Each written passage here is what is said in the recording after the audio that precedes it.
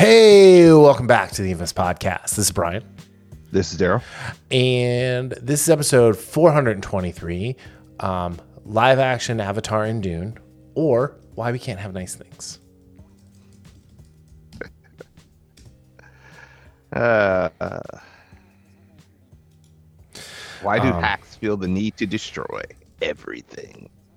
That's the subtitle. No. It's why do they... I didn't finish typing that. It's why do they feel the need to destroy everything I love? Oh, well, I would cut out that last part because there's a lot of stuff I don't love that they've destroyed too. I guess that's true. Let's just take that out. So why do hacks feel the need to destroy everything? All right. So just before we do our witty banter and repartee with each other, this episode will contain massive spoilers for AtLAB live action and Dune Part 2. You've been warned. Where's the chicken at? The chicken. Yeah. I like when you said that, Part 2. I Part had to two. think hot shot. Yeah, Part 2. So if you don't want spoilers and you keep listening... Oh. How dare you! There we go. Anyway. I was like, okay, applause. Yeah, no, I forgot which one was Greta. Because I haven't used Greta in months. Yeah. I need to change that one up. We need to find something new. We need to sound. Yeah, I was about to say we need the soundboard needs a refresh. If you guys can think of some like cool, like little, like how dare you type thing, just like hit us up on Instagram with a DM and I'll find it and I've got 4. I've got an A, B, C, and D on the little soundboard here, and I'm prepared to replace all 4 of them if anyone wants to make a suggestion. Yeah. So, all right, Daryl, how are you doing?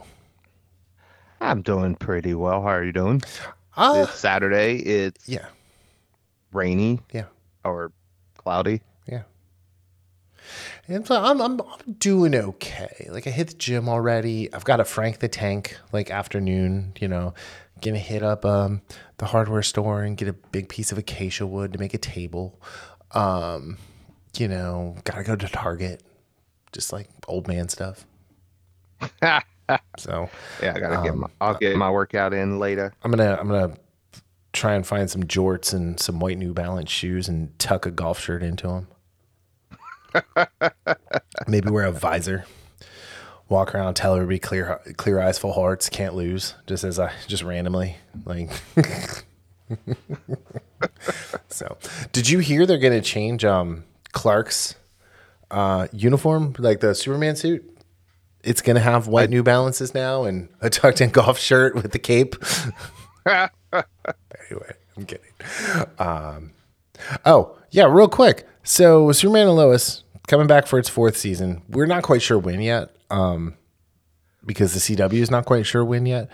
But it got canceled because of James Gunn. This always happens, yes. Because they're like, we can't have competing Supermans. Well, that was the reason a lot of the Arrowverse, that and then the quality also dipped. I'm not going to lie about that. Massively.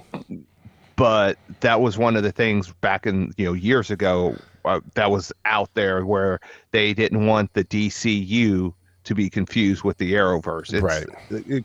And again, this goes to, and we will talk about this some today, but we've talked about it before with adaptations. And I know I'm saying adaptations, but how, not even adaptations, but how screenwriters, writers, producers, directors think the audience is stupid. Right. They don't trust the audience. So you're saying that I can't differentiate between what's on TV and that's totally different than what's in the movie theater. That's right. That's kind of what it is. So again, if they're not going to give it the support it deserves, I want the show gone because I don't want it to become what the Flash became or what Arrow became when it just like both of those started off well and they just went downhill. Right.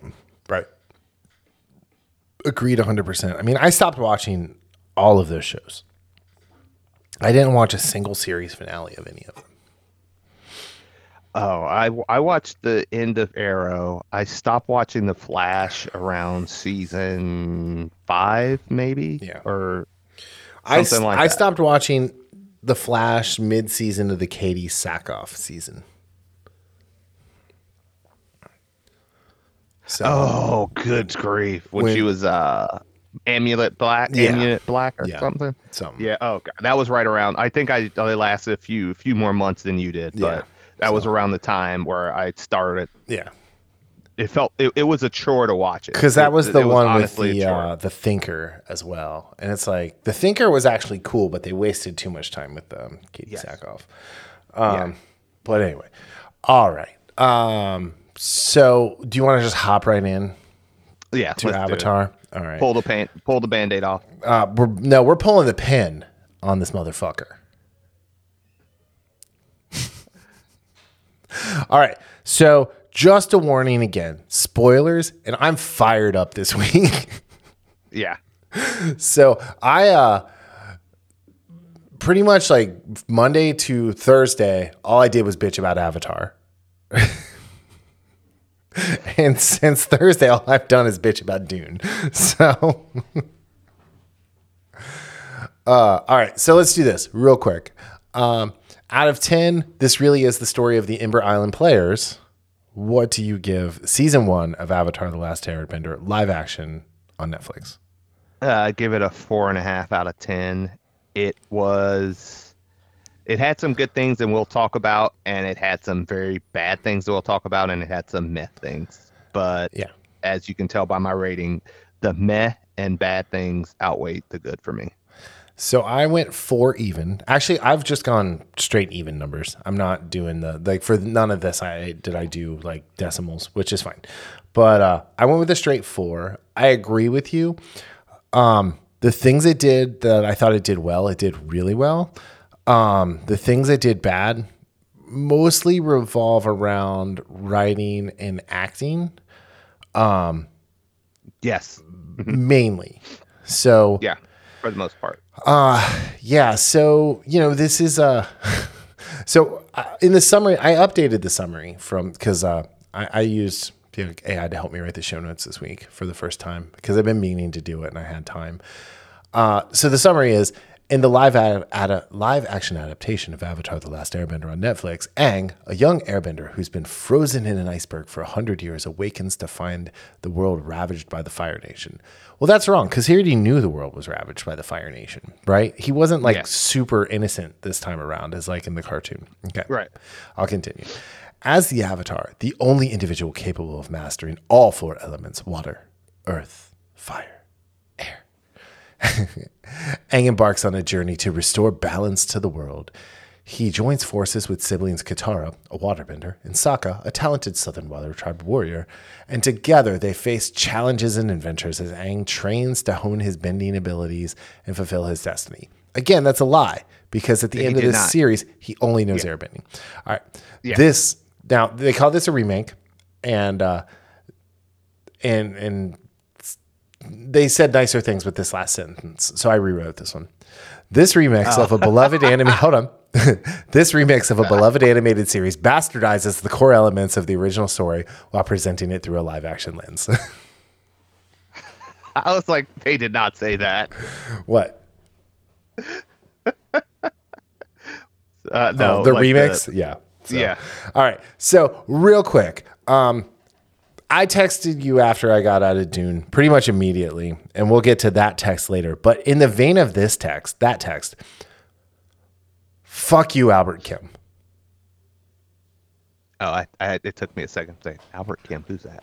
Okay. Yeah. Albert Kim, showrunner. He's the activist showrunner for this. And, it's funny because as you look at like what was written and all of this stuff, the 2 episodes that people really, really talked about liking, right, were episode 1 and episode 6. And so episode 1 was still mostly written by Mike and Brian, right, the creators. Episode 6 is credited to Katie Lovejoy, but if you dig a little bit deeper, this was also one of the scripts that they carried over from Mike and Brian. Okay. So, yeah, I don't know. This, like, they made a bunch of changes to things. They changed the origin of earthbending. My opinion on this is if you're going to adapt or remix or retell something, either go all in on making it different, like Battlestar Galactica did, or try and stay closer to it like Harry Potter did. Okay. So that's a perfect thing you brought up with Battlestar Galactica. Because Battlestar Galactica, the original, as much as, from what I remember about the original, yes, it was there was a lighter tone in Battlestar Galactica. Yes. And then they went full on pretty dark in the remake, which was great. Don't get me wrong. Dark version of Super Saiyan? Like that's what they did. They went like super dark. They really did go super dark with but it was a reimagining, and that's what they said from the beginning. Yes. And that's my point. That was fine. What they do with Avatar is they try to have their cake and eat it too. Mm-hmm. They changed the tone, which again I didn't like at all. So I will admit I did not like the tone where they tried to have with this one. But then they tried to throw fan service in there for the people that love the original show. I almost said anime. The original show. We've been over this, Darryl. We have been. I think we dedicated an entire episode to it, if I do recall correctly. We've had this discussion. And do I need to pull the article back up? I have a bookmark. No, somewhere. because I will gladly go through it again. Technically, you are correct. No, technically, it's a technicality. No, anyway, I am. It's not a technicality. No, I'm 100% correct. No, it's because it's technically. No. It's correct because technical. It's not made in Japan. Yeah, it is because it's not made in Japan. Right, it was made in Korea. It's well, it doesn't. That's actually something else, which I didn't even. So I actually am reading a book, Solo Leveling. Never mind. But anyway, I didn't even know there was a. Anyway, that's something for a different story, which it blew my mind actually. Cool. But the point is, I will admit, I did not like the tone of Avatar, this one, the Netflix version. But then putting in all this stuff to say, hey, we're honoring the original. If you're going to change the tone like that, there's so many things that they kept in there. Just it becomes uneven. Right. And that was a big part of it. The tone, the unevenness of the character development, the story itself, the writing and the dialogue. And again, some of it is the acting too, because there are some actors that I really loved in this show. And then there are some that, to be nice, they need a little bit of work. I'll just put it that way. So I'll agree with 99% of what you said. I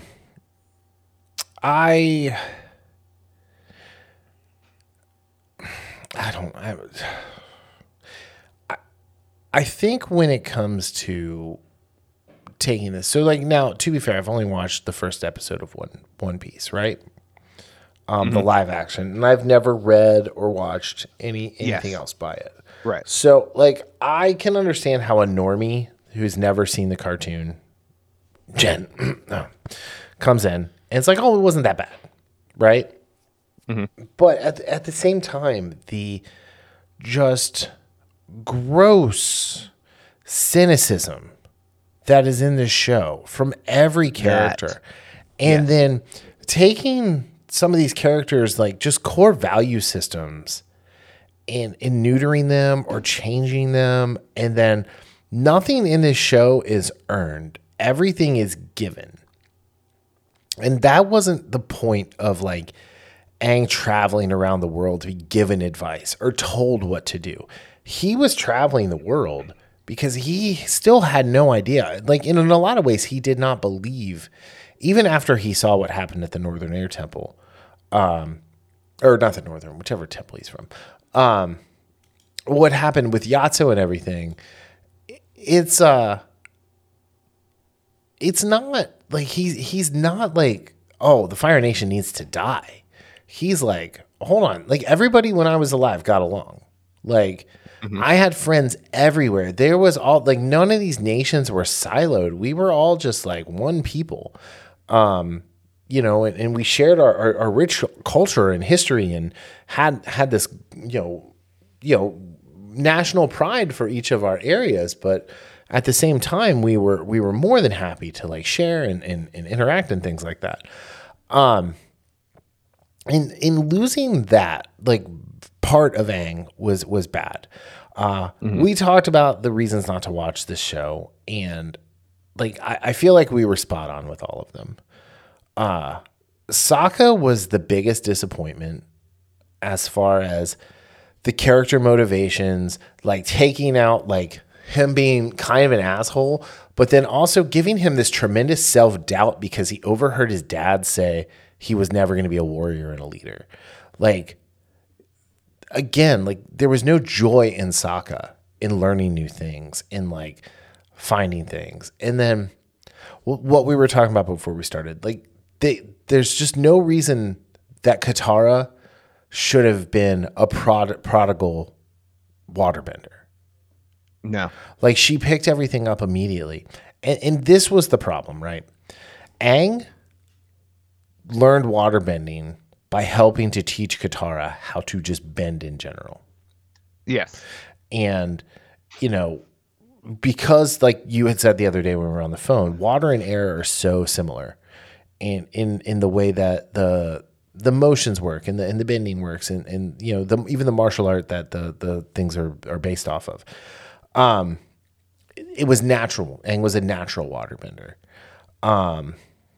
But I still think like they cut out so many important, they added stuff with the Fire Nation attacking and seeing that battle and watching them all evaporate onto the top of the mountain essentially, was stupid.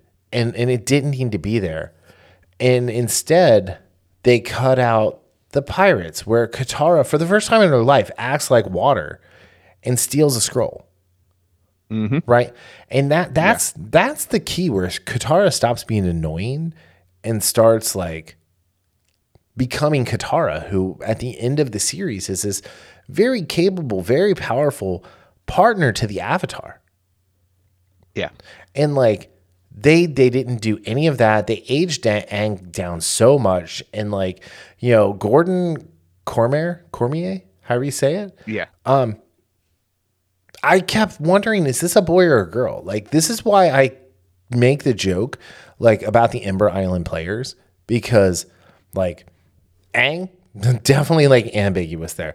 The kid that plays Sokka, Ian Owsley, like, looks exactly like what the Ember Island version of Sokka looks like. He's got the big oversized jaw. He's, like, a little slack jaw. You know, Katara was like, oh, I'm such a victim. Oh, I'm going to pass out now. You know, like they were doing in the show. I know you liked Dallas Liu as Zuko.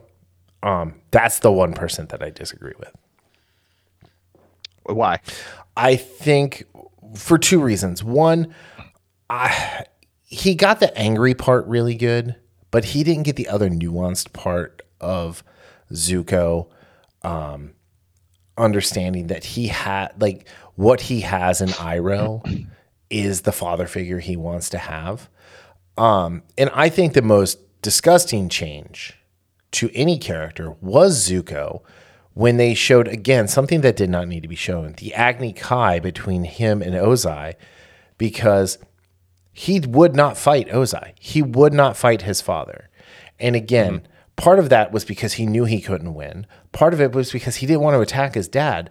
But Zuko was not a natural bender. And they have him doing these advanced bending moves.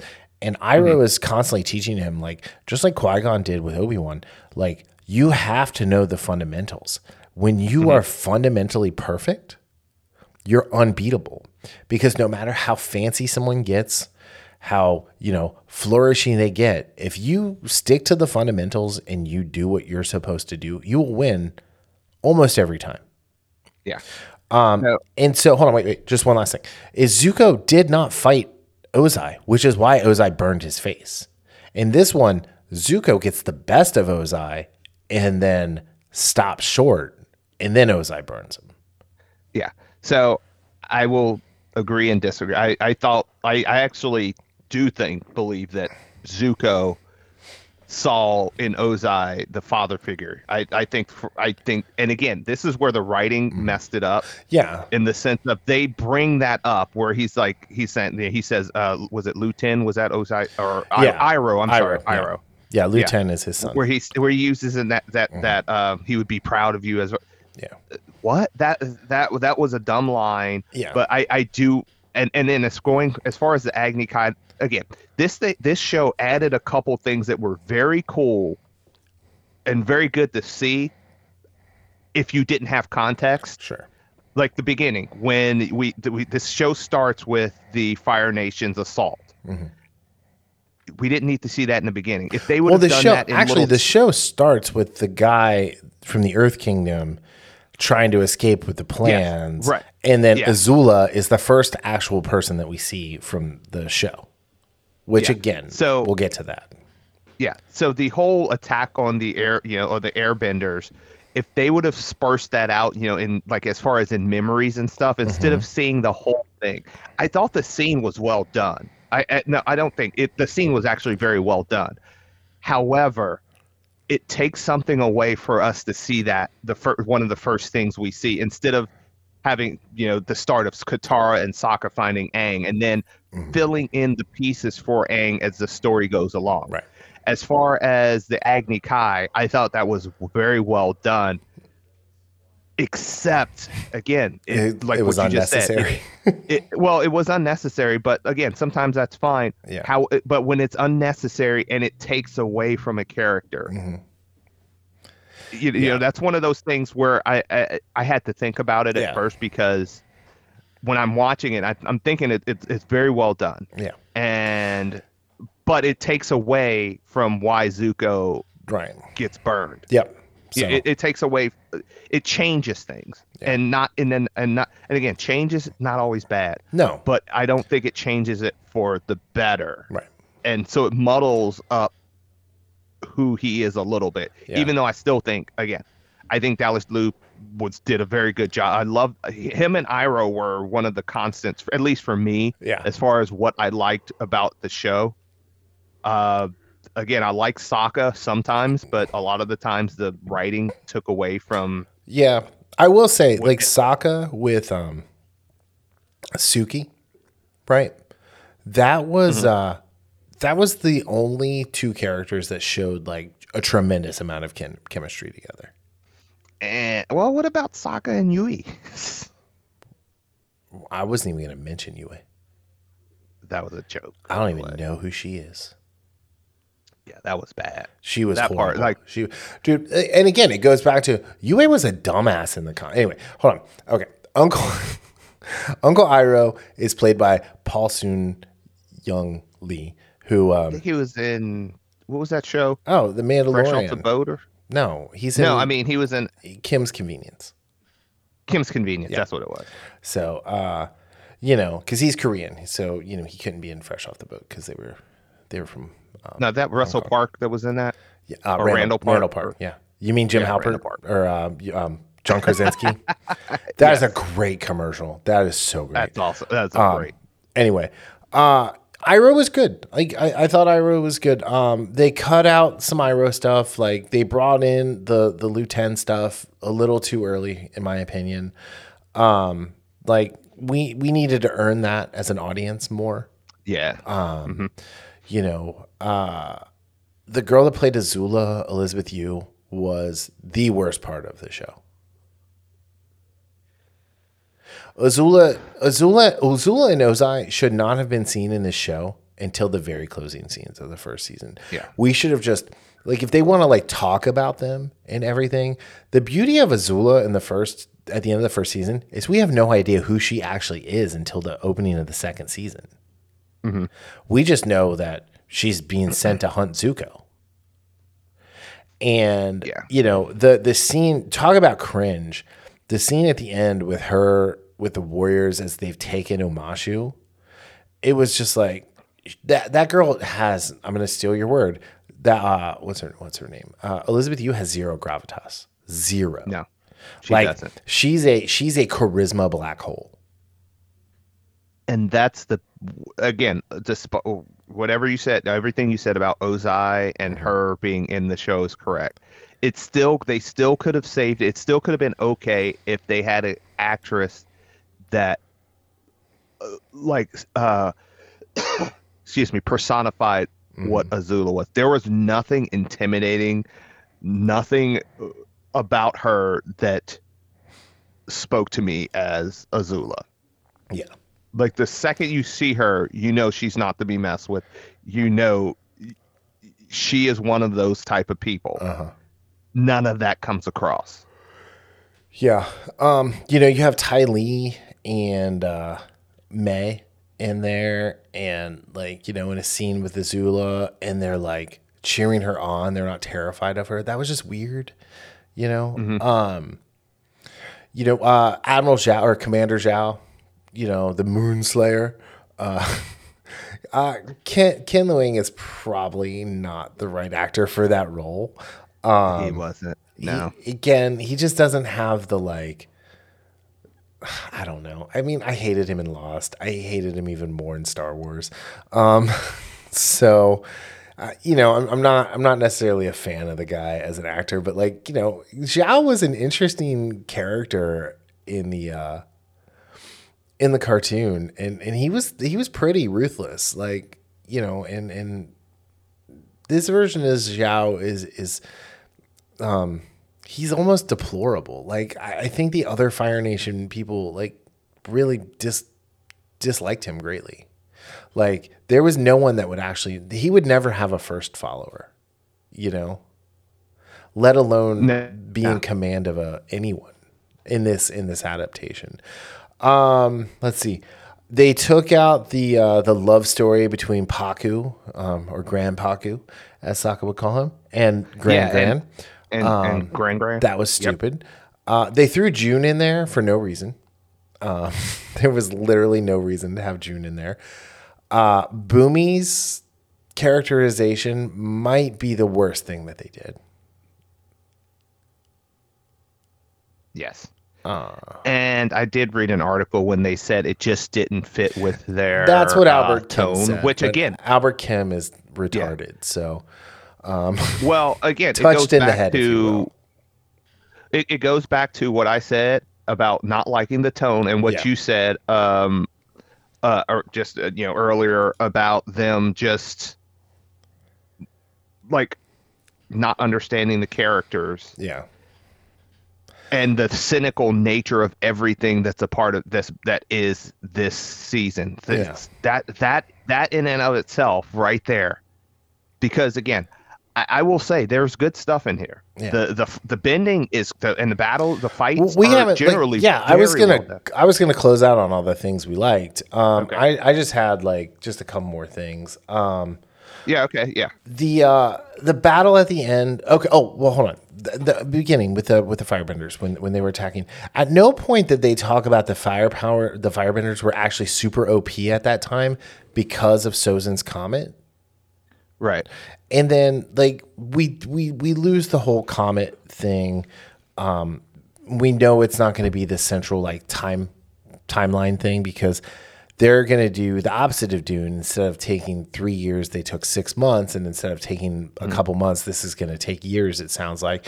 Which to me, the people of this world are going to be like, whoa, hold on. The Avatar's back and he hasn't fixed this yet. Fuck that guy. Yeah. They're going to revolt against him. But yeah, okay. So real quick, Danny Pudi sucked, which shocked me. Just shocked me that Danny Pudi sucked. The girl that played Yue is the badass assassin from Legion. She was probably the worst part of the show. Yeah. And she also played she was the main character, Naru in Prey as well. Oh, that's right. I forgot about that. Yeah.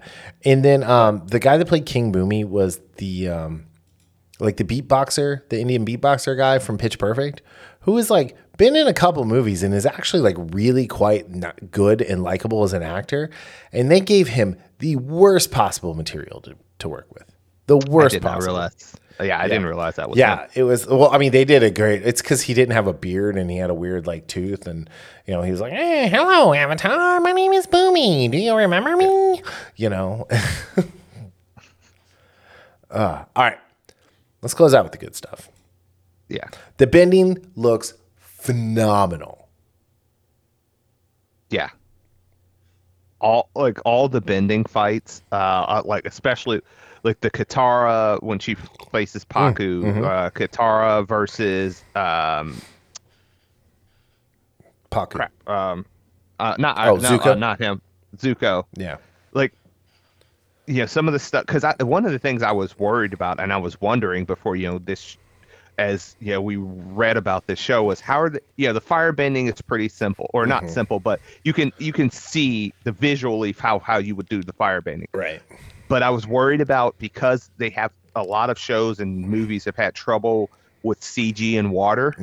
I was worried about that, and then I thought, okay, how are you going to do the air bending to make it so that we can see the kinetic nature of it? And I thought they did a great job with all of them, to be honest. Right. That was one of the things that I don't have any real complaints about. I thought they did a very good job. The choreography was for the most part was very well done. The effects of the bending and just the effects in general, other than a couple places here or there, I thought they did a very good job. Yep. And staying on the visuals, I thought, and we've both seen this online where people thought the opposite.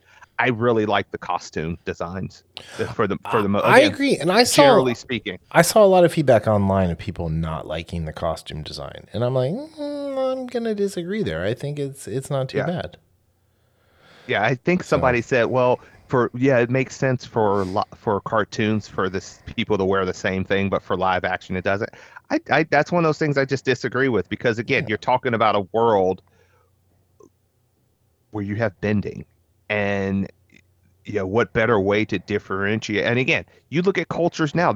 Yes, you have different things, but if you backtrack a few centuries, people in certain tribes wore very much the same thing or very similar things. It's not like now where everybody wears something different, it seems. Right. So that's where I would absolutely disagree with people with that. The costume design was very well done for me. I agree. So. Overall, I kind of hope it doesn't get picked up for a second season. Yeah, I'm going to be curious to see the numbers, even though with these streaming services, you can't. I don't know. Well, with the new deal from the writers, they have to be more. That's transparent with it. Yeah. But I'm. It's one of those that if this was a show that was its own thing, meaning this was a new material, I still would have issues with it, because there were still some very, instead of 4.5, if I had never seen Avatar, or if there was no such thing as Avatar the Last Airbender, and this was an original work, I would probably give this a 6. Yeah. But because there were still things that were from a narrative standpoint. However, with that said, I probably would be more excited to say, well, this is season 1. We know about season 1s and shows. Right. They generally, you're trying to feel it out. You're trying to build the world. Right. So I'm curious to see, and I would be cautiously optimistic about what they would do with season 2. Right. But for the fact that I know Avatar, and I know that they are taking stuff and picking and choosing, and they have changed things, I'm not nearly as optimistic. I kind of think they will get a second season. It might, yeah. What terrifies me is if they do a Korra live action, what they're going to do. Especially with the intersectional feminism. So it's like, just cancel it now. Let's just I will say this. Each episode. Here. I have all these production notes. We should talk about these real quick because we're talking about them. Okay, the positives: cinematography, visual effects. The live action world is visually stunning and impressive. This one said casting choices. I think that cast looked like they needed to look, but everything, it seems like with the two things we're talking about, style is more important than substance. Mm-hmm. The negatives: pacing and storytelling choices.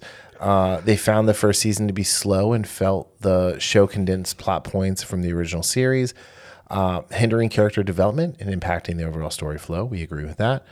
And the deviation from the source material, like that huge thing. But each episode was $15 million.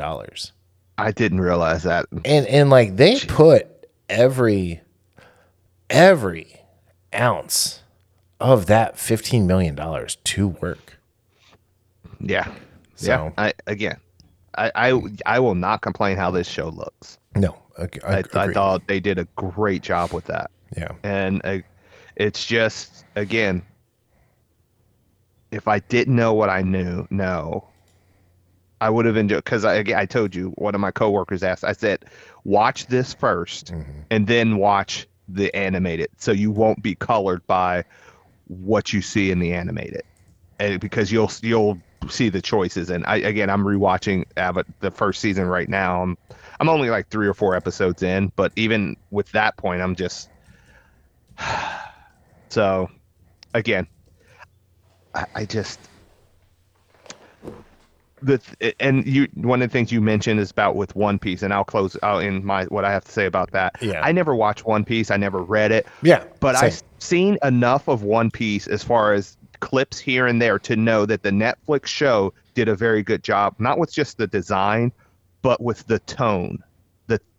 Again, I know people who have loved the show have issues with the characters and stuff, but the tone of One Piece, that almost like freewheeling, not silly, but light-hearted tone, is what I've seen from what of the little I've seen of the anime. I don't know about. I'm assuming the manga's the same way.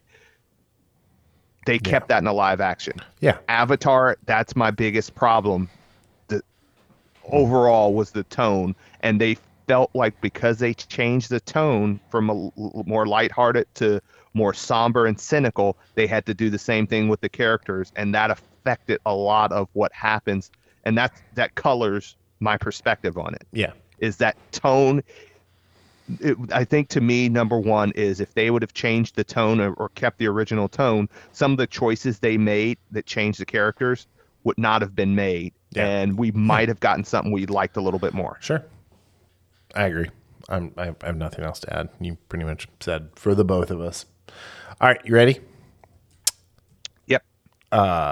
So Dune 2. Part 2. So when I texted Darryl as I walked out of the movie theater, I just in all capitals with like 7 exclamation points just texted him, fuck Denis Villeneuve. Vu. Vanilla Vu. Whatever, however you say his name. Anyway, so we'll get into that. But Darryl, out of 10, why did Lady Jessica go full supervillains? What do you give the show? This is going to be a surprise. This is actually a surprise to me. I'm not going to lie. I gave it a 6.25 out of 10. I can't believe you gave it a 2.56 out of 10. I'm dyslexic. Sorry, that's how I typed it. Anyway, we're going to get into this. I gave it a 4. And my 4 breaks down like this. Visuals, 8 out of 10. Story, 0 out of 10. Yeah. Again, this is like, so how do you want to attack this? Do you want to attack this with the good first? No, I want to close with the good because I want to walk away feeling good about things. So here's the problem. All right. Is this movie is made very specifically with a modern lens on it. Again, with the feminism, like soy boy beta male view of powerful women. And they're always at the expense of someone else in this new world of filmmaking and storytelling, which has never been, like Ripley was amazing. She didn't take anything away from anybody. Sarah Connor was amazing. She didn't take anything away from Kyle Reese. They made each other better. It's why Terminator is way better than Terminator 2. you know, you look at like movies like Atomic Blonde. Not like Charlize Theron did not take her character took nothing away from the male characters. You know, Peppermint with Jennifer Garner, right? Or Ava. You know, it's like with Jessica Chastain. Like these are all super strong female characters who were massively flawed, but like anti-hero, whatever hero, you know, reform villain, all in their own right for the most part. And it's just like, come on. Like why? Like I get Denis Villeneuve, who comes from a different culture, and like he's got a really weird view of like the Fremen as being oppressed.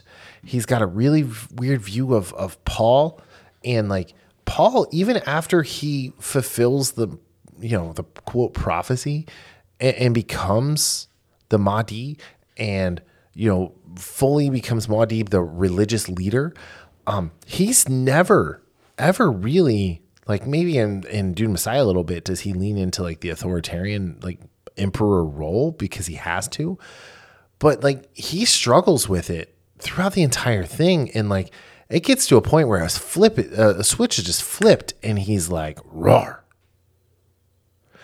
The fact that he again this is a condensing problem, right? Instead of because his pacing is so bad. He is horrible at pacing a movie.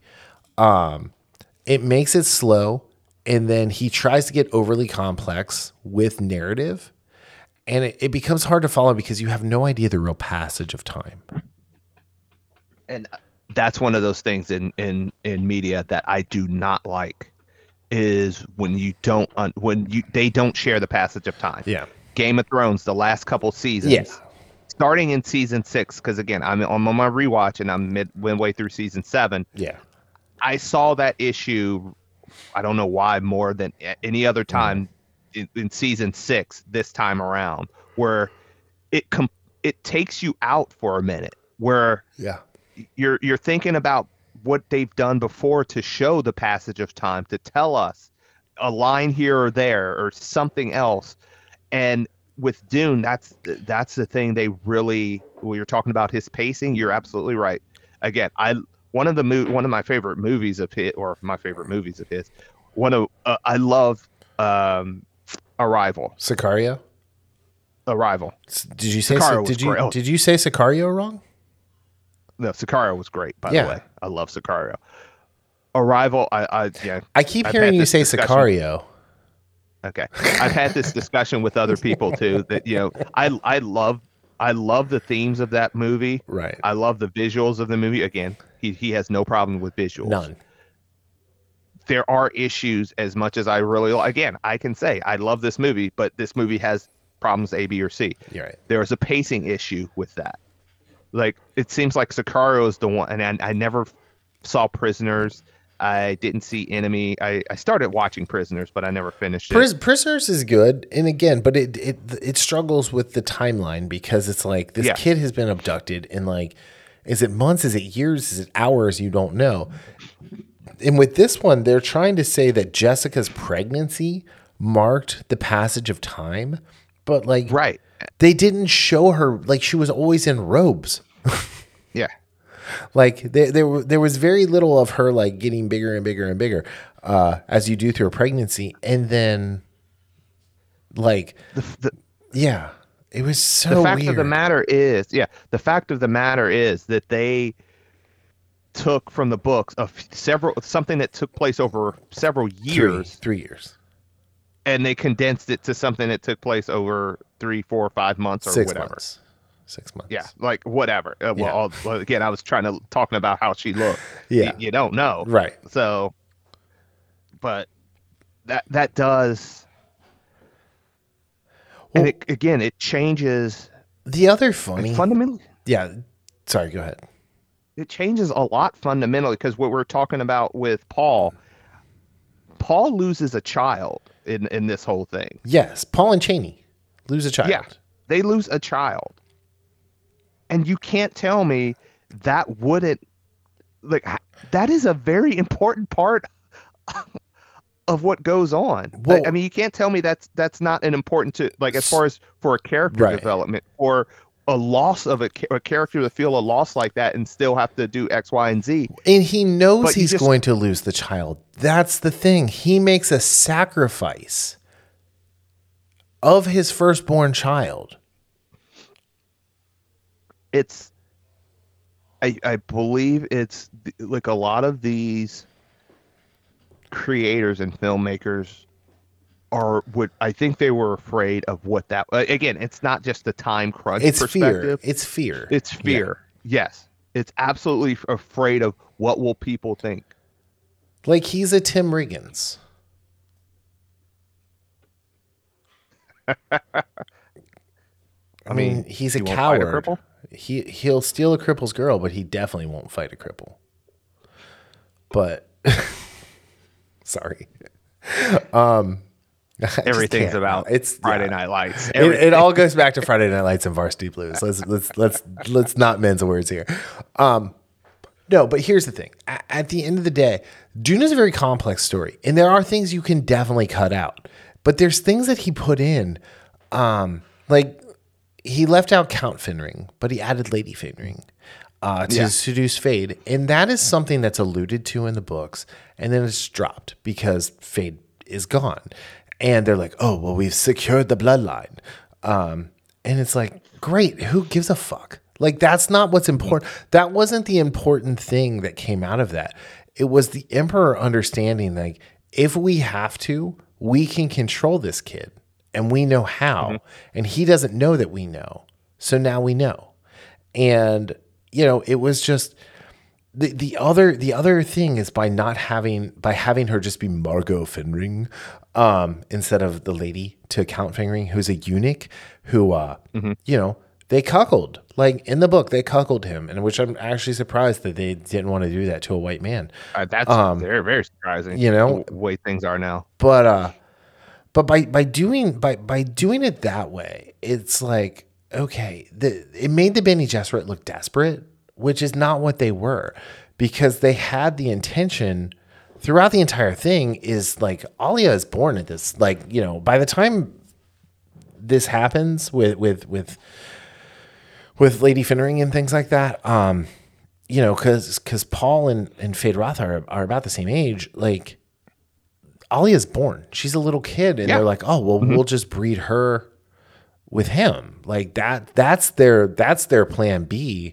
Because Jessica threw their plan A out the window and had a boy with Paul. But the whole like Kwisatz Haderach was thrown out the window for the most part. It's like kind of Jessica's like forcing him into it rather than like trying to keep him away from it. And as he becomes more prescient, which I thought they did a horrible job with his prescience. Like as he becomes more prescient, like he knows what he's going to do. And he knows the landmines he has to like miss, but with certain things that he does, like he makes the landmines that much worse. You know, the other thing that's really important, the relationship between Paul and Jessica and Gurney Halleck, is they cut out Gurney trying to kill Paul, or sorry, to kill Jessica. Jessica, because like Gurney believes that Jessica turned on Leto and the Atreides. Yeah, that's it. Because he's been, you know, off being a smuggler. So that was pretty bad. And I think though, again, because he doesn't understand who the Fremen are and he looks at them as like an oppressed minority, even though they are the majority on the planet with population wise, he separated them into two groups. The Northern progressives and the Southern fundamentalists. And Chaney was super racist, by the way. Like, oh, you can't tell by his accent? Fuck you. Yeah. Making Stilgar a simping, like, zealot, like, oh, the Lisan al-Gaib. The Lisan al-Gaib. Oh, Lisan al-Gaib. You know, it's like, one... They dropped that in the book like relatively quickly especially when he became Usul. And, you know, it's he latched on to certain things that didn't hold the value that the other names, like the Maudib, these names meant far, far more to the prophecy than the Lisan al-Gaib. And I thought it was interesting the other way too, that they separated the men and the women, as far as, the men were the religious zealots and the women were the Fadaikin, which is another term that they misused, because the Fadaikin were the Fremen warriors that Paul trained in the Weirding Way.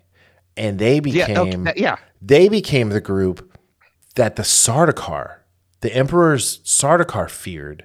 Feared. And Seleucus Secundus was a paradise in the movie, and it was anything but that. And then lastly, Arelon, who's actually one of my favorite characters in the book, because she is the most flawed character that is there, because she has so many conflicting priorities that she has to decide to do what's right for herself, to do what's right for the universe, and to do what's right for the eventual children that Paul and Cheney will have. She was made fun of by every Bene Gesserit because she was so bad at being a Bene Gesserit that they were like, oh, she's just a note taker, essentially. She's just the secretary. And in this one, it was like, she's the greatest Bene Gesserit that has existed in 10,000 years. She is the orange Catholic Bible personified. And it's like, no, like she's such a more sympathetic character when her dad is constantly telling her she wishes he was a man and that he wishes Paul was his son. That, even though Paul is trying to take them down, he's like, oh, but for a son like Paul Atreides, and then she's the one who's like, I'll do it, I'll marry you. And it's like, well, no one asked yet. Yeah. Oh, and speaking of the Emperor, I love Christopher Walken, but there was nothing when we were talking about Azula and a personification of a character. Yeah. There was nothing that personified him as the ruler of the universe. You mean Shaddam Biden? Yeah, and I was just watching a clip of the original. Yeah. The fight between Fade and Paul. Wait, what original? Are you talking about the sci-fi one or the 1984? The 1984 okay. with Sting. I will kill him. Yeah.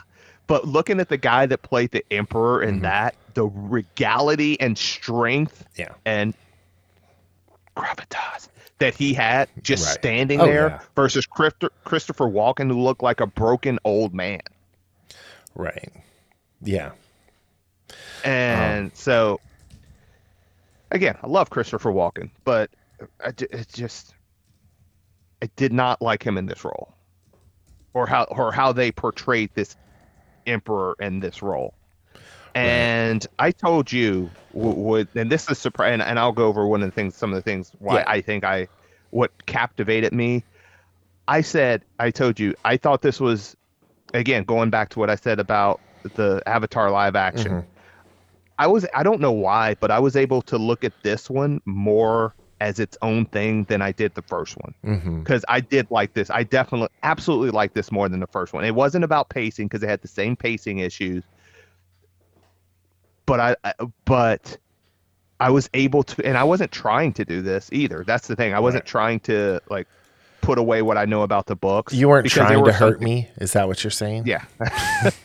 But I told you, I said, I thought, if this was its own thing, I similar to what I just said about Arrival, because I loved Arrival, and Arrival had some issues in and of itself, but I still loved it. I would have really liked this, and if this was its own thing, I probably would have given it a 7.5 plus.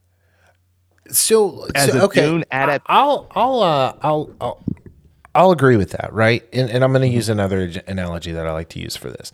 Ang Lee's Hulk movie. If you just change the CG of the Hulk to just generic monster number one, right? And you change the names from Bruce Banner or whatever. It's like, oh, this is a ripoff of the Hulk, right? But it's like, this is a cool movie because it's its own thing. And the whole thing about like his dad experimenting on him and stuff with Nick Nolte and all that Nick Nolte stuff, and that even that weird Nick Nolte monologue makes so much more sense if it's not the Incredible Hulk. If this You're was absolutely right. Yeah. If this was called like Grains of Sand or like Spice, you know, or something, you know, like, but not Dune. Yeah, and you'd be like, it's a ripoff of Dune. I'm gonna be like, wow, why? But so is Game of Thrones. Yeah. Oh, you know what? Right. That's another thing I've seen, like watching it again, is I absolutely see that as far as Game of Thrones versus Dune. Yeah. And the fact that they've. Yeah. George R.R. Martin stole a lot. Yes. Just, 100%. you know, I mean, it's borderline plagiarism, you know? Yeah.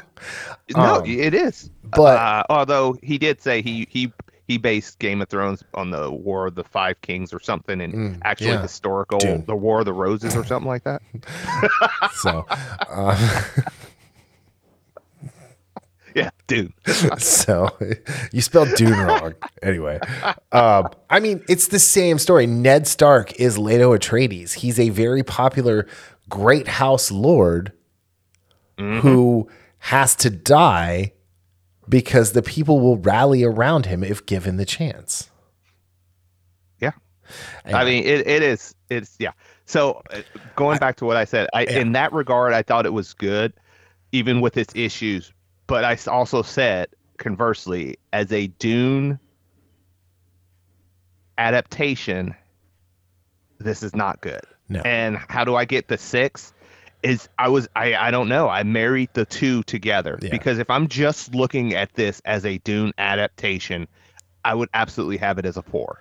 I'm never going to be able to look at anything that has Dune attached to it as anything other than an adaptation. Yeah. And like, again, you know, and here's the sad thing is the Sci-Fi Channel one, which is like 6 or 8 hours long, whatever it is. I still need to watch that. It is far and away my favorite adaptation of Dune. Because like, yeah, they make changes too, and they take some liberties and stuff like that. But when it comes to, and you know, I mean, it's a cheesy sci-fi movie, right? But it shows a reverence of respect, you know, and to the characters, to the story, to, you know, what it means to be a Messiah figure, what it means to be the mother of a Messiah figure. And, you know, they've got the sins of our fathers and the sins of our mothers come back to haunt us. And the way Villeneuve tells stories, like, he doesn't understand the hero's journey first and foremost, because I don't think he believes in heroes. He just believes in villains. Well, I will say this about him with that. He actually said that, and he's getting this from what Frank Herbert said about Paul. Yeah. And Paul not. And this is the thing. He even said that he made changes with the Cheney thing at the end to kind of get that point across that Paul's not the hero, or whatever. Which is it's right, dude. It's so. But here's the thing, though. Is Cheney is not the person who brings Paul down. Like, because that's where this is going. If there's a third movie, Cheney is going to be the one to rally against Paul, right? Paul brings Paul down because Paul realizes he has to destroy the idea of Muad'Dib, and he can't be assassinated. He can't just quit. He has to, you know, legitimately get to the point where like everyone thinks, oh, he's no longer, look, he's fallible, he's human, he's lost his powers. You know, Paul never once loses his ability to see, once he loses his eyes in the subsequent stories. He still has this massive power that he suppresses because he has to destroy the thing that was created in his name. And Cheney is part of the reason the Butlerian Jihad did not happen faster, because she helped Paul stay grounded in the present without losing time to the future and the past with the past and future lives that he has access to. And so having Chaney abandon him. And, the whole idea that like, oh, she's just going to grab this sandworm. And you notice her sandworm was in front of his sandworm in the Vanguard and everything. It was just like, okay, this is enough. The worst part of this movie is Zendaya. Not just because of the way Chaney is written, but the way she acts. And, there is no difference between her and MJ from Spider-Man in this. It's the angry, I'm better than everyone, and I just have to continually prove it.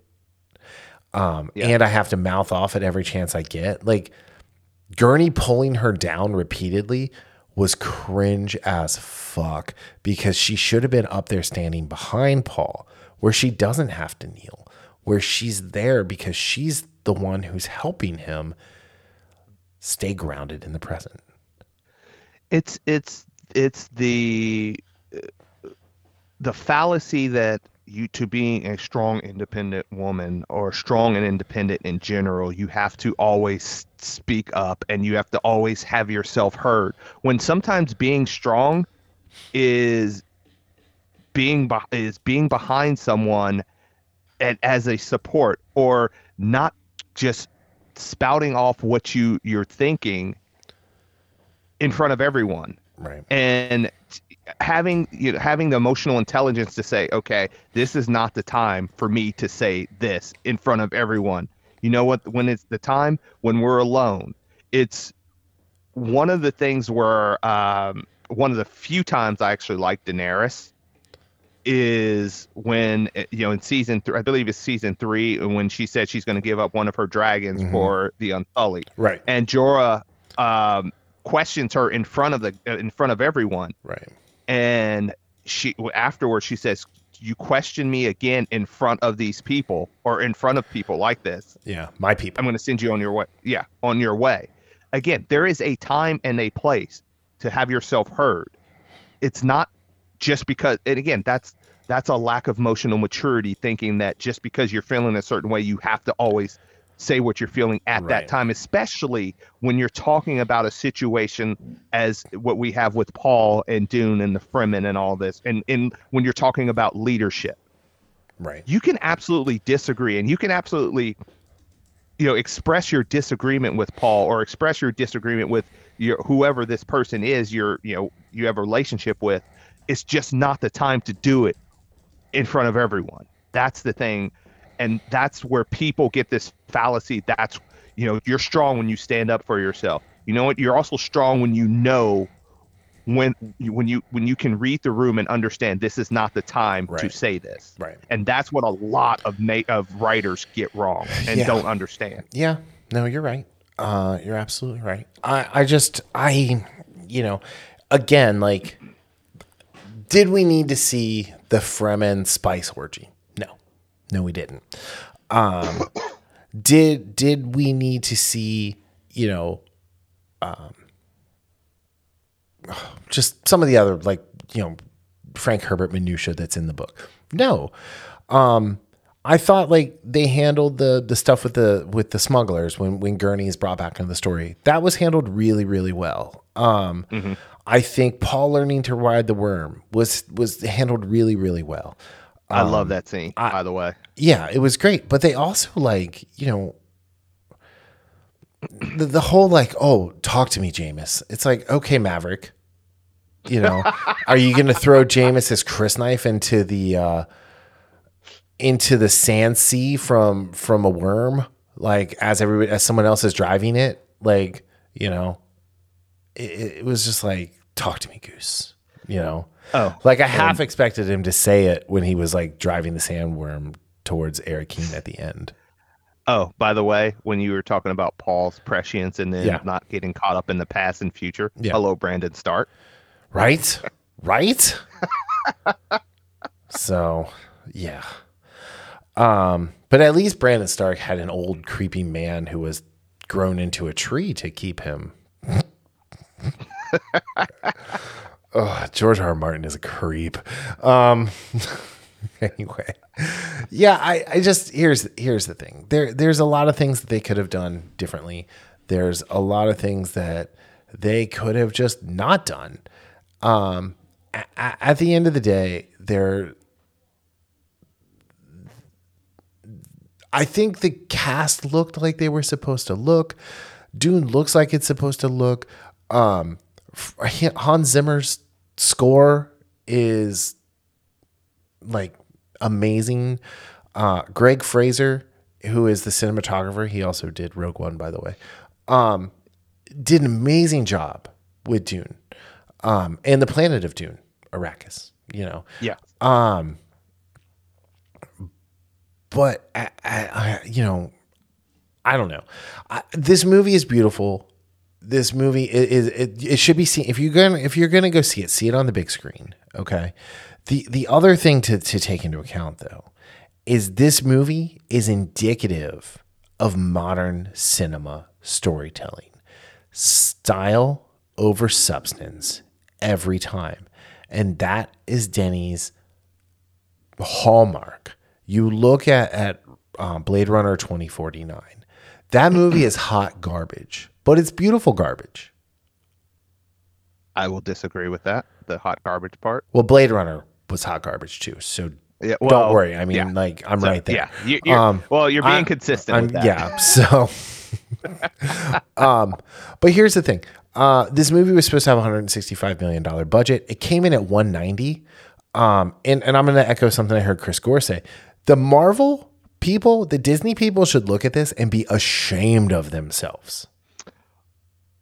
Absolutely. They went $25 million over budget. And again, every ounce of that $25 million makes this movie look amazing. I mean, what were we talking about before we went to go see it when we were talking about the original and how people say this is a masterpiece? Yeah. What you said, it's breathtaking. Breathtaking. Like, watching watching, some of the just the shots they get, not just which are, that's fabulous. Yeah. That's absolutely fabulous, especially when Paul's wrangling one. Mm-hmm. That scene is incredible. But not even just that, but just when you see the landscapes and there's so much thought and creativity and love put into those specific scenes. There's nothing, I had no issues with that. And you're absolutely right. And Chris Gore is right. Yeah.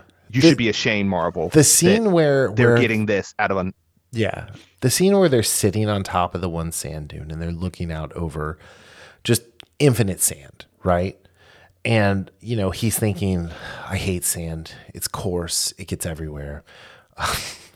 But no, when they're out overlooking it and he's like inundated with spice and like he's fighting off visions and she's just holding him and they're holding each other, really. That was beautiful. The scene where he finally like pulls up the mantle of Muad'Dib and he stands up and holds the crysknife above. That scene's in the trailer. That scene is not done justice on anything other than a massive movie screen. Yeah. And this is a reminder, despite its flaws and like from a visual perspective, this is a reminder of why, as good as our TVs have become, they're not going to be able to capture the magnitude of a movie made like this. Yep. It's just not. Yeah. So. And as much as I say, hey, I'd rather watch something on TV, a movie like this, you are not going to get the experience if you don't see it on a big screen. Right. You're just not. There's no way you're going to get the same experience. You're just not. So.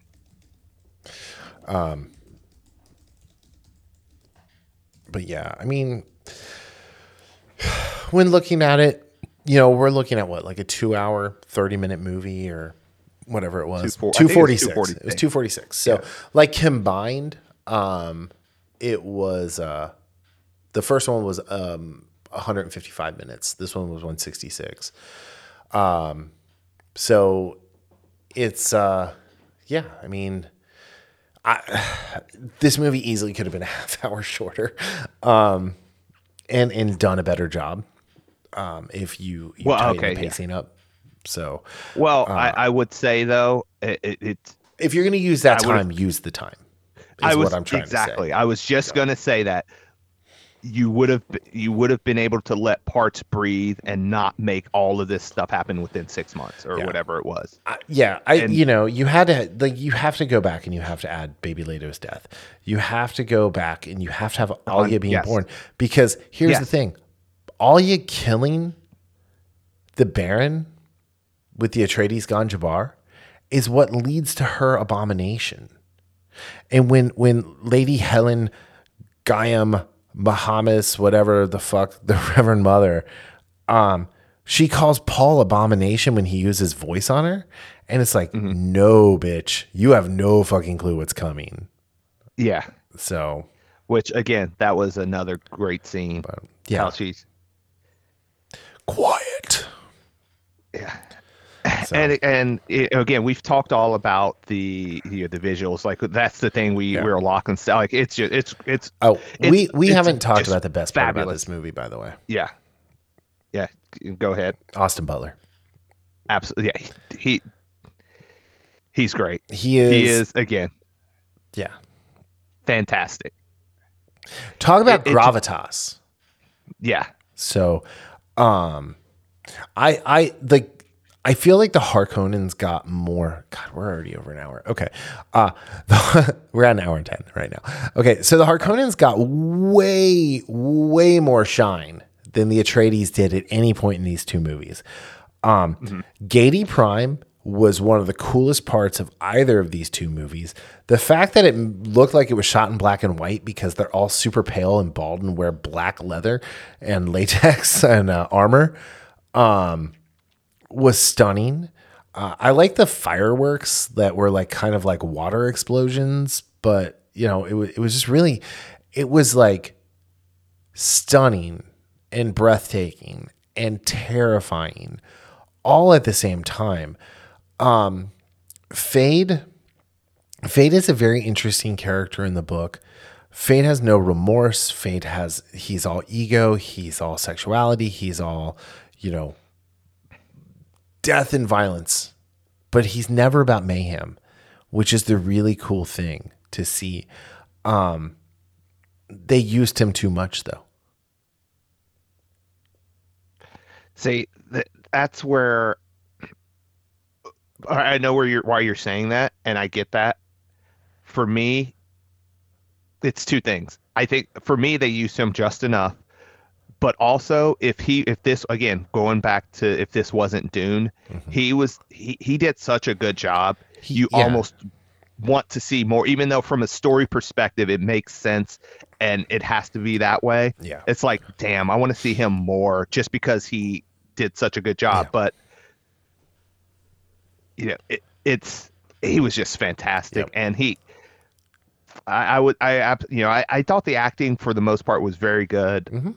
Despite some of the changes in some of the characters like Stilgar, because in the beginning I loved Javier Bardem and I liked him throughout. Yeah. I just didn't like how they continually. Gary from Nerderotic said Javier Bardem should win the Oscar. Wrong.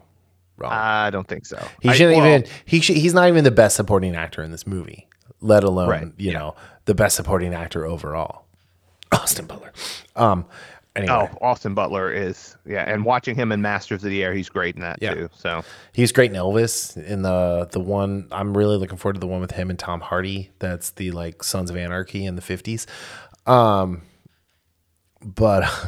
because it's motorcycle gang who runs guns and sells drugs. Oh, okay. Anyway, I thought he was really the highlight of the film, and like. The fight with him and Paul at the end, I was really disappointed he didn't try and cheat, because that's what he does, and they kind of left that out a little bit.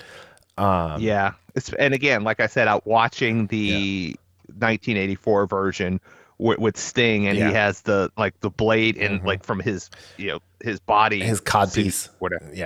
His codpiece. Yeah. So. I also kind of felt it disturbing that Paul always fought in his still suit. And it's like, that's like the most important thing you have to survive in the desert. We talked about that in the first one. I know. The first one. just even like, and Paul getting stabbed was dumb. Like again, there's no weirding way. There's like, they keep talking about like, oh, he's been trained as a male Bene Gesserit. He is an abomination upon our religion and blah, blah, blah. And at the end of the day, it's like, show him having the powers. The Lady Fenring having Fade put his hand in the box was stupid. Like, that scene should have been cut out. Mm-hmm. Yeah, and like you're saying, watching, it's more fascinating, or it's more for his character of being the Lisan El Gaib or being Muad'Dib. It takes away some of his mystique, the fact that he gets stabbed, if you think about that. Right. Like he's not at the point yet where he's got to appear to be weak. Right. So, I don't know. I think, what would have been cool though, is if you do that, show off his Bene Gesserit power, because they have total control out of every cell in their body, and have him just pull the knife out and then watch it heal. Like, that would have been kind of cool. Like, to be 100% honest, like, I'd been like, fuck yeah, that's like, if you want to change things, do shit like that. Like, these are super powered beings, like, because of the spice. It's not just giving you blue eyes. You live for a really long time. You have this training. You can control every molecule in your body and like shift out of the way. So, like, you have speed, you have agility, you have all this extra stuff. The second best part of the movie though was Timothée Chalamet's hair. Can we just agree on that? It's glorious, flowing. Yeah. Talk about breathtaking. No. And I will admit, I wasn't sure I was going to be sold on him being as well as he did in the first one. As much as I liked him in the first one, the parts where he had to show, command and leadership, I just wasn't sure he was going to be able to do it. Because again, I haven't seen him a lot and stuff. Even though he's been in stuff, I haven't seen him. So that was one of the things I wasn't sure of. And when he made his speeches and stuff, I believed it. So I liked how he had a little bit of a southern drawl too when he talked. Like, no, I mean, like, it was really interesting. Like, because, he kind of had, like kind of like Josh Brolin has that little southern, like, gravelly, like, the young pup. Like, he was like, he had that. And like Fade's accent, like Austin Butler's, like, accent that he used was really cool. And I missed him trying to assassinate the Baron over and over again. That was sorely missing as well. Yeah. But all right. Here's the thing. I'm still gonna buy this fucking movie when it comes out. I'm definitely gonna watch it again. So I'm absolutely getting this Blu-ray. I might go see it in the theater again. I don't know. Like, it's beautiful. It just pisses me off because they didn't, You're confused, basically. It's like, I want to go watch it because it's what Dune should look like. And I don't want to watch it because it was Villeneuve. Yeah. Or Villeneuve, however you say his stupid fucking name, asshole. Again, I find myself in that. There's so many people that, like, I listen online, do the same thing with his name. So Villeneuve. I think it's Villeneuve. I'm in that middle. Denis Villeneuve. Yeah. I'm in that category, in that middle aspect of seeing it as just a beautiful movie and a story, a unique story, versus what I know that it is still beautiful, but it's a Dune story and it's not done like I would want a Dune story to be. Right. I'm in that middle. Yeah. So. I'll just say this. I started to watch Gary from Nerdrotic talking about it, and he was like, I love this movie. This movie's great. And I've never read Dune, and I don't intend to, but this movie's awesome. And I'm like, I'm out. I'm done. I just unsubscribed from you. So I didn't actually unsubscribe, but I just immediately stopped watching. I was like, yeah, your opinion means literally less than nothing to me at this point. So. Well, that's good for people who haven't read the book. Right. Yeah. Probably. Sure. If you haven't read the book, just listen to the audiobook. It's a hard book to actually like sit down and read, if you're not in that mindset. But anyway. All right. Thank you all for listening. This has been the Infamous Podcast. I'm gonna go. Went a little bit over. I'm gonna pull a Haley and I'm gonna go curl up in a ball and complain about my brain being broken right now. So, God, it was. I should have recorded her reactions and posted them online. Oh, dude, she was like, "It's breaking my brain. Why are they doing this? Why are you doing this to me? Stop making me watch this." I told her I was gonna Clockwork Orange her and like keep her eyes open and make her watch all 8 episodes without a break. Anyway, all right. On that note, thank you all for listening. We will be back next week. Maybe we're gonna talk about Masters of the Air finally. I don't know. I think we're gonna wait till it's done. But I was about to say I don't think it's done for a couple more weeks. Oh, we're gonna talk about Shogun next week. So, yeah, yeah, sweet. That's right. All right, later. See ya.